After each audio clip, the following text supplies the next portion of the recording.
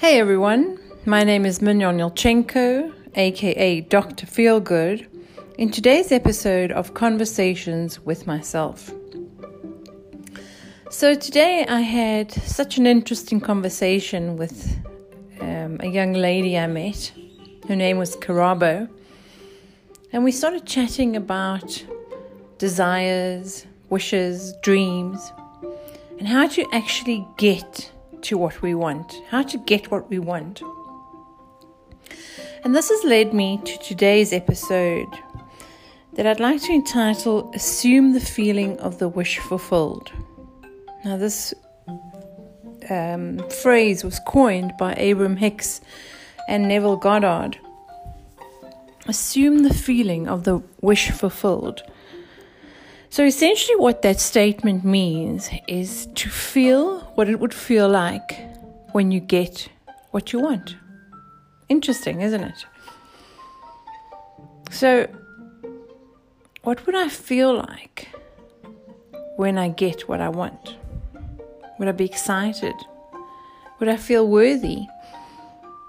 Would I feel eager and anticipatory and would I want to jump up and down? How would I feel when I get what I want?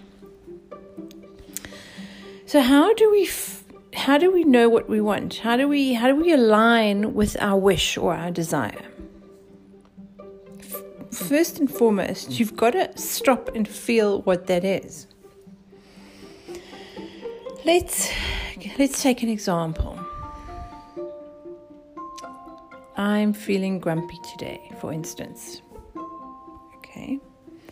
So, feeling grumpy is not going to get me what I want. What's the opposite of feeling grumpy?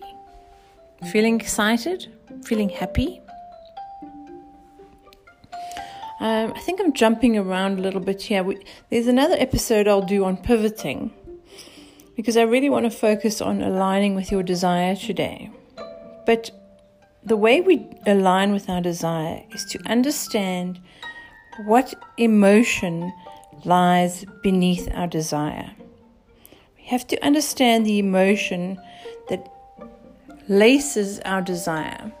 So, for instance, if our desire is to find a mate or a companion, and we go through the 7 whys formula, we'll begin to understand, what are we looking for? Are we looking for fun? Are we looking for love? What is the desire? What is the emotion underneath the desire? And once we understand what the emotion is, we can start practicing what that emotion feels like. And only by practicing this feeling can we start isolating what that feels like and focus in on that. This allows you to open up, or it allows you to attract and bring in what it is much quicker when you understand the emotion and practice the feeling of that emotion. I hope this all made any kind of sense to you today. Thanks for joining me. Have a wonderful evening, afternoon, or morning, wherever you are. And we'll chat again in tomorrow's episode. Cheers for now.